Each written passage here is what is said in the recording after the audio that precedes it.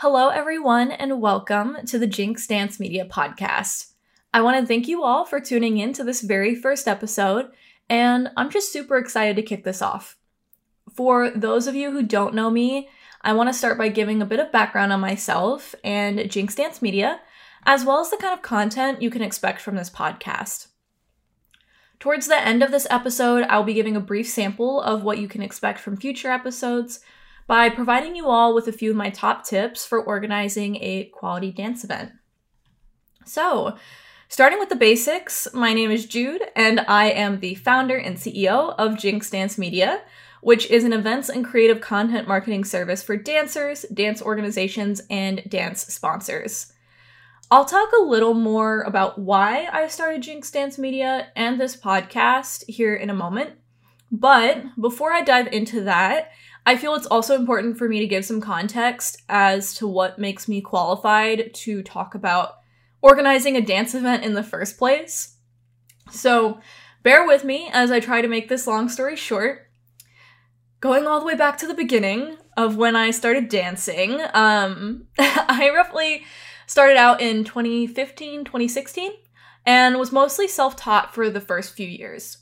In 2018, I had moved to Chicago to major in dance at Columbia College Chicago, and that's when I began actively participating in the street dance community here. I started learning popping, animation, and robotics from T-Bugs, Prototype, and other members of Shadow Puppets crew, which I became an official member of in 2020. During this time, I had developed an interest in what goes into putting together a dance event, and I interned for our dance department twice, first as their social media manager for about 6 months, and then later as the event coordinator for the B-Series, which was our department's annual hip-hop and street dance festival for students. I also was involved with a few other on-campus dance events for some time, ranging from hip-hop jams to concert dance performances, and I don't say this maliciously at all, but just given that they were mostly student-run and we had very little experience in events design or marketing, I personally just felt they lacked a certain level of quality and professionalism that I really wanted to strive for. So in order to kind of take my knowledge and skill set to the next level, I began interning at a few professional events companies in Chicago, such as Dim Events and Carol Fox and Associates. And during these internships, I worked on a variety of events ranging from virtual webinars and conferences to fundraising galas and food festivals and things like that. And I really just wanted to take that knowledge and apply that to dance events. So, simultaneously, while I was doing all of this, I began working on developing Shadow Puppets as more of a brand.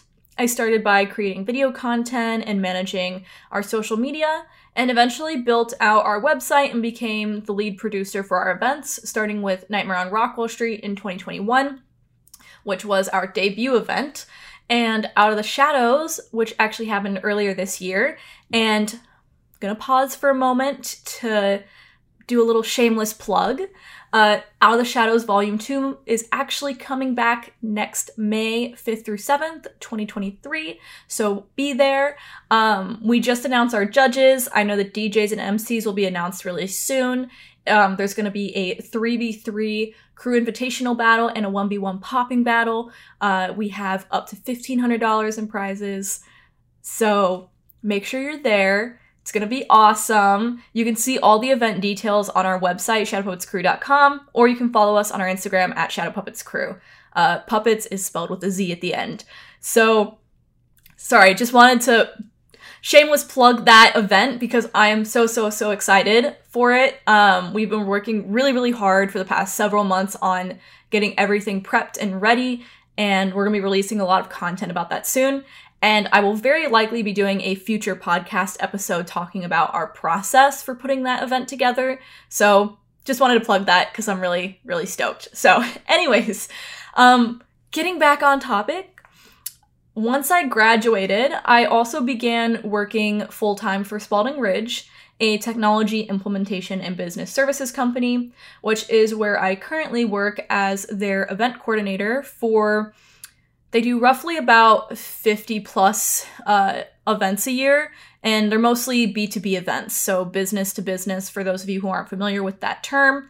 And so I work on a range of different types of events, from intimate dinners to 200 plus person happy hours, webinars, and I'm also currently in the process of organizing a virtual in-person hybrid conference next year, which is going to be a big undertaking. So really excited for that project as well. So that's kind of where I'm at currently in my career, and just that's a little bit about my experience, so you guys know where I'm coming from and what I have to offer.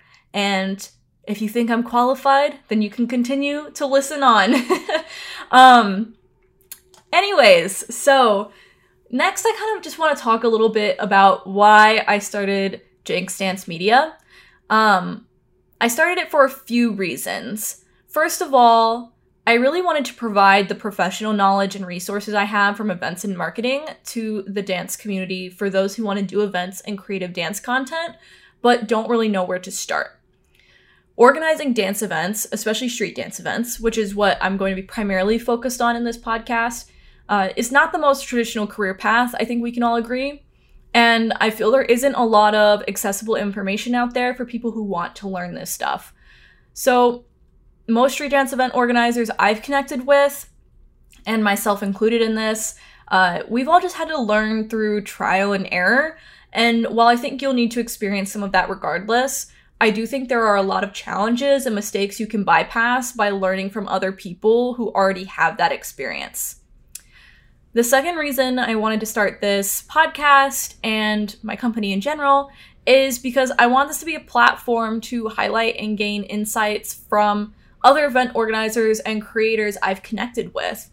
I already have such a long list of people I want to hear from and who I think can provide a lot of valuable knowledge to you all as well. So definitely look forward to some future podcast episodes with special guests. And if there's anyone that you guys want to hear from and you have someone specific in mind, please feel free to let me know, because I want to be able to provide information and bring people on that you guys actually want to hear about. So definitely let me know, and I would be happy to look into getting those people on. Thirdly, I want to help bridge the gap between event organizers and event attendees in the dance community. I think there is often a huge disconnect. And I cannot tell you the amount of times I've heard things like, event organizers don't understand this or that, and they need to do X, Y, and Z. Or attendees are so ungrateful. They don't understand how much work it takes to put on an event like this. And I think both sides have truth to them, in the sense that, yes, oftentimes attendees may give feedback that's overly critical, harsh, comes from a place of either entitlement or even just ignorance of what it takes to put on an event. As an event organizer who pours so much of your time and energy into putting together an event, this can be really challenging to receive. And sometimes event organizers get blamed for stuff that's completely out of our control as well, and that sucks too. So on that side of things, I think it's important to take feedback with a grain of salt and learn to discern what is helpful and what isn't helpful, because let's face it, it's impossible to make everyone happy. And I'm also hoping that this podcast can help make the work that goes into putting an event more visible, so it can help attendees set realistic standards as to what they should expect from a quality event as well. On the flip side, however, I've seen so many instances in which event organizers are completely unreceptive to feedback from attendees and put together these events for the wrong reasons, or really just lead with their own ego. And this actually leads me into my first tip on how to organize a quality dance event. So tip number 1 is have a service mindset. It is our job as event organizers to serve the community and host events that attendees find valuable. You cannot do that if you aren't listening to your attendees. You have to be able to set your ego aside, listen to feedback, and you need to act on that feedback in order to build trust. The best events I've been to, whenever I ask for something or run into a problem, the organizers don't just tell me no, but instead are always offering to look into the problem and try to find a solution.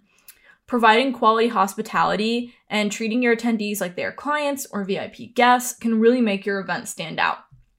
Your goal as an organizer should always be to ensure that everyone involved in your event has the best possible experience you can provide them with, whether that's attendees, your judges, your MCs, your DJs, your staff, your volunteers, literally everyone who's involved. You want them to have a positive experience, because if your attendees and everyone that you work with genuinely feel like you care about them and their experience, it's going to show, and that's what's going to keep people coming back to your events. Tip number 2 is to have a clear purpose.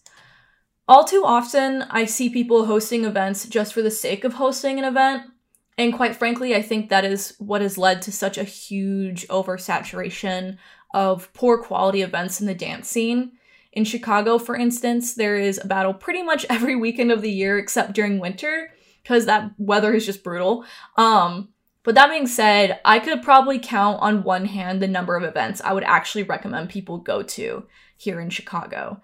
So without a clear purpose for your event will not stand out from all the others that are doing the exact same thing as you. Furthermore, it's impossible to make decisions about what you do and don't want to do for your event if you have nothing to drive those decisions. And it's impossible to evaluate success if you don't know what you're trying to accomplish either. So events with a clear driving purpose, in my experience, are always much more intentional, and it's clear that there is a lot of care and consideration put into every detail. Another way to think about it as well is, what value is your event offering or providing that other events are not, and why is that important? So tip number 3 is to have a run of show. A run of show is essentially a timeline which breaks down everything that needs to happen throughout your event and when it will happen. If any of you have ever been to a dance battle where it runs several hours late, everyone's miserable, tired, hungry, then you understand my pain, because typically it's those same events that do not have a run of show. So how I make my run of shows is I go into Excel or Google Sheets and I make a column for the event or action item, setup, check-in, MC introduction, prelims start, etc. Those are some examples. And then I make a column for when said event or action item will happen. And then a column for who's responsible for making it happen or who needs to be there. And a column for location if you're dealing with multiple locations. Or you can have a column for notes or any extra things like if you're doing a hybrid event, for example, and need to mark camera cues, something like that, you can add extra columns on for those different things. But usually those are the bare minimum columns that I include. So the event or action item, who's responsible, and the time that it's happening. And then a notes section usually. Now, it is super important to make sure your run of show is realistic as well. A good rule of thumb is to always give yourself more time than you think you will need. It's very common for things to pop up, or some things may take longer than you're expecting. If you can do a dry run to see how long everything will take, that's great. But otherwise, a great way to calculate how much time everything will take is to literally just sit down and list out everything that needs to get done for each action item and how much time you will think it will take to do everything. For example, for setup, I'll make a list of all the things that need to get done, such as setting up check-in table, moving curtains, setting up lights, setting up vending tables, judge seating, clipboards, etc. Like, you name it. And I will literally estimate how much time I think everything will take and add that up. So say setting up the check-in table takes 15 minutes.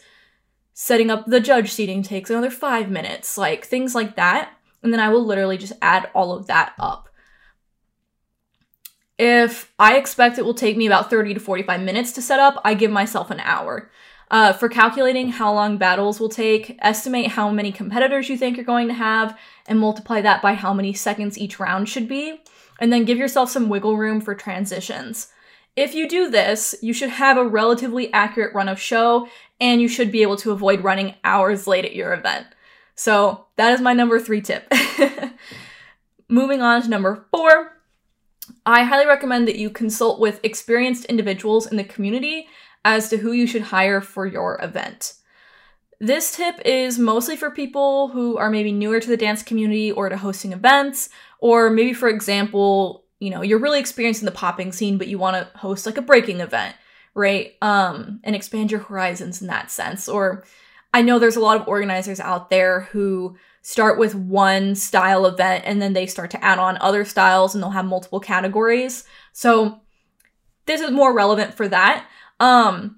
It's just super important to make sure that you're consulting with experts within the dance community as to who is qualified to judge, DJ, or even MC at your event. This is going to vary, and I think it's always good to get multiple opinions, right?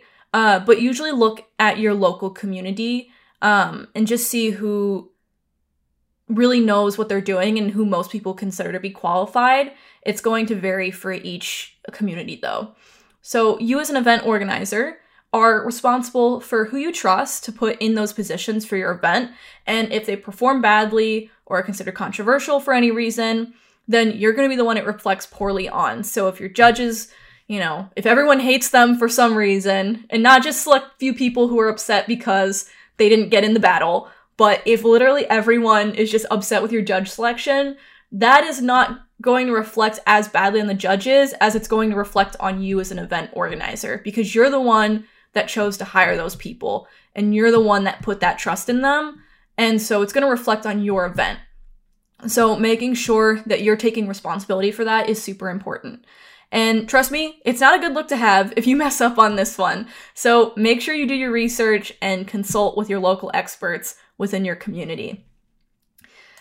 Number 5. My number 5 tip is to have a budget / have a realistic budget. I say have a budget, just period, because quite frankly, there are some events in the street dance community that I have worked on that have $0 as their budget. And that's just not, it's not possible. It's not. So make sure you have a budget, just period. But more so, have a realistic budget. I know that oftentimes, we have very small budgets within street dance events. And I understand there are many reasons for this, and I myself struggle to find funding for our own dance events. But it's really important to make sure that we are outlining this stuff. And I'm going to actually probably do a separate podcast episode on, where to find funding and how to put a budget together. So if you guys are interested in that, please let me know. But I'm pretty sure I'm going to end up doing a whole episode on that. So I'm not going to get too into it right now. But anyways, my point being, I have a little bit of a bone to pick with organizers who try to put an event on together with no budget at all. And the reason for this is if you're doing your event for the community, then you should be able to pay your artists, number one. And if I need to remind people of this, your judges, your MC, your DJs, those people are also a part of the community that you're doing this event for, right? And I think a lot of times we don't think of that. We think of them as we're hiring them for a service. And while that's true, we also need to think of them as guests that we want to treat really well. So it's really important to make sure you're paying people. I just really don't like events where people try to ask people to judge for free or DJ for free or MC for free. And while I know that sometimes we have very limited budget and there's very little we have to work with, I would just encourage, if you're in that position, to make sure you're considering other things of value that you can offer, whether it's free lodging, food, travel, entry to the event, or a trade of services that you can use to negotiate and cut costs. Or just be more realistic and know that, like, if you can't afford $1,000 for getting a judge to fly out for your event, look within your local community for artists who can participate. But regardless, I really do think that we should be paying people, period. And if you can't really afford to do that, then maybe you should reconsider putting on this event or try and find funding before you try and put on this event. So making sure we do that, just because I think it's a little disrespectful and it just perpetuates a reality in which artists, especially street dance artists, are undervalued and underpaid. And quite frankly, most of the events that I've been to that are asking people to judge for free tend to also not be that well organized, because if you can't afford to pay your artists, then you probably can't afford to pay for a quality venue or for quality DJ equipment, and you just see them skimp on a lot of stuff. And while I know sometimes we have to work with, like I said, what we have because we're just trying to do something positive for the community, there are a lot of funding resources out there. And I think, it's better to take your time in getting those funding resources before you throw something, instead of just rushing to throw something together. And then it's not really a positive experience for anyone involved anyways. So it's like, kind of what was the point of doing it? If that makes sense. Sorry, that's a little personal side tangent, but on another note about budget really quickly, before I move on to the next and final tip, making sure when you do outline your budget, sitting down and writing out all the things that you're going to have to pay for: venues, equipment rental, your judges, your DJs, your MC, if you need a graphic designer, or if you want, trophies made. But just make sure you list all that stuff out and go and do your research as to how much this stuff is going to cost. Don't just throw a number out there. And if you, for some reason, don't have any budget to work with, estimate how much ticket sales you're expecting to get, and that's your budget. So if you're doing $10 tickets, you're expecting 100 people, then $100 is your budget. Sorry to interrupt this podcast. I'm from the future, currently editing this, and I realized I said that $10 tickets times 100 people was $100, which literally makes no sense at all. Clearly, I can't do mental math. $1,000, which is a much more realistic budget. And that's what I had in mind when I first was thinking of that example. So I don't know why I said that, but yeah. Anyways, back to the regularly scheduled program.